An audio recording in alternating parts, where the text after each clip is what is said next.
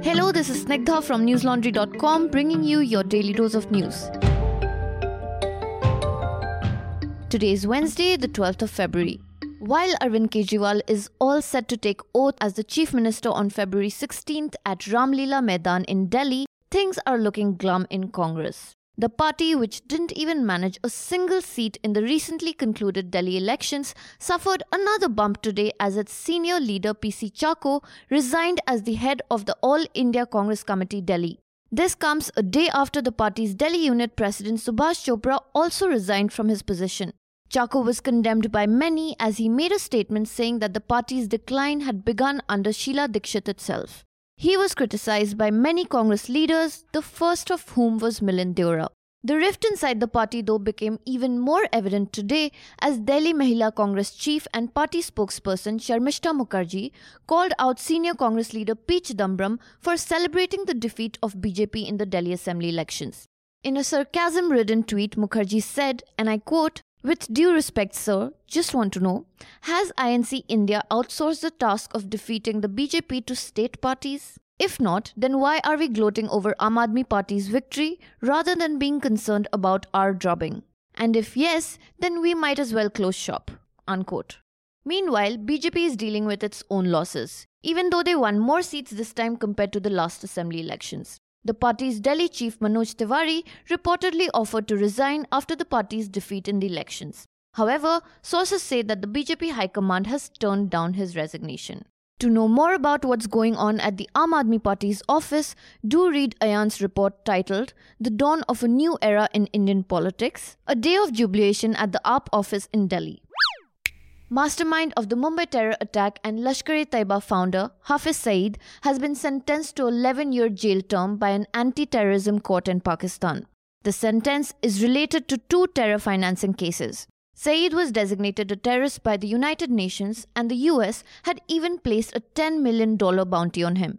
The court sentenced him to 5.5 years and imposed a fine of 15,000 rupees in each case. The sentences of both cases will run in succession.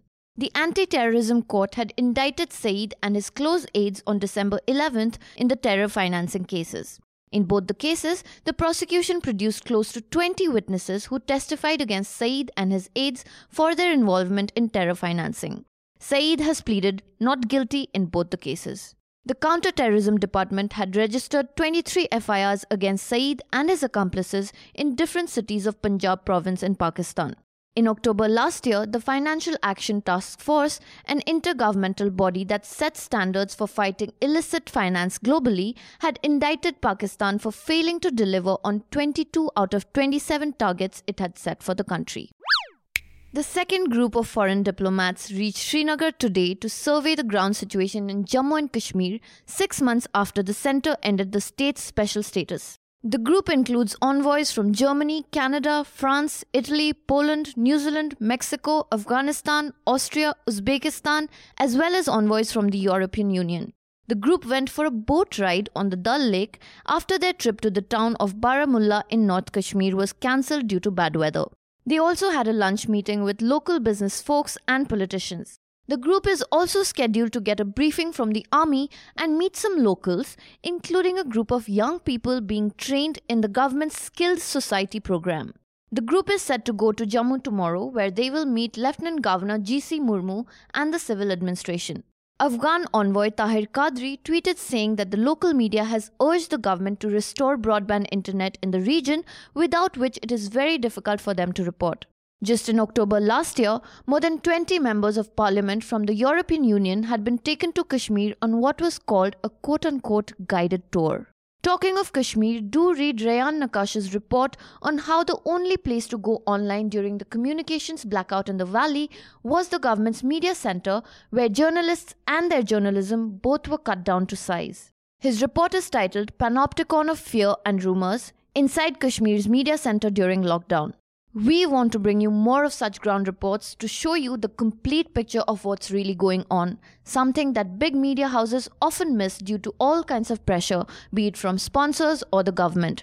At News Laundry, however, we don't have any such chains binding us down because we are a 100% ad-free news platform. We believe that in order for news to serve the public needs to pay for it, not advertisers or anyone else. So here's requesting you to please go to www.newslaundry.com and click on the subscribe button on the top right corner of the website. The lowest plan starts from $300 a month. BJP leader and Education Minister of Assam, Himanta Biswa Sarma, has said that the state will introduce a law to convert all government-run madrasas and ashrams where Sanskrit language is taught into high schools and higher secondary schools. Saying that the process will be completed in the next 2 months, the minister at an event in Guwahati said that since the state is a secular institution, it cannot fund any religious teaching.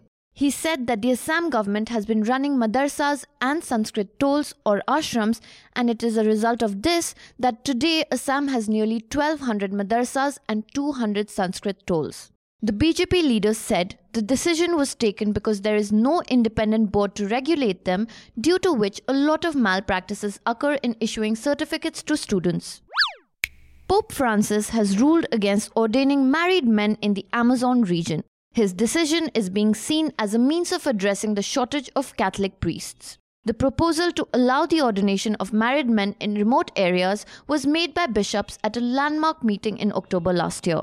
Catholic priests are required to adhere to celibacy upon ordination, except in cases where married Anglican ministers have converted. Like in all religions, celibacy is seen as the devotion of one's life to God. The Pope said there was a need for ministers who can understand Amazonian sensibilities and culture from within.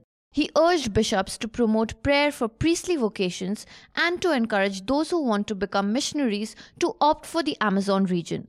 The conservative wing of the Catholic Church, especially in Europe and North America, have been vocally against the idea of allowing married men because they think it will lead to the global abolition of celibacy. Oh, and by the way, the Pope also announced that he has decided not to allow women to serve as deacons, which is a lower rank than priests in the Catholic Church. Now for some homegrown stuff from newslaundry.com. A lot has been said, both good and bad, about the Aam Aadmi Party's freebies for Delhi Janta. To understand it better, do read Vivek Kaul's latest piece for News Laundry titled The Freebie Economics of Arvind Kejriwal and Why It Is Not What It Seems. Dear listeners, to celebrate the 8th birthday of News Laundry, we are conducting a special live recording of our weekly podcast News Laundry Hafta at Bedlam in Hoskas Village in Delhi on Saturday 15th of February at 3 p.m. Delhi folks, mark your calendars. By the way, this is a subscribers only event. Non-subscribers, if you don't want to suffer from major FOMO, spare $300 and subscribe to News Laundry. That's all for today. Have a great day or a good night depending on where you're listening from. See you tomorrow. All the News Laundry podcasts are available on Stitcher, iTunes, and any other podcast platform.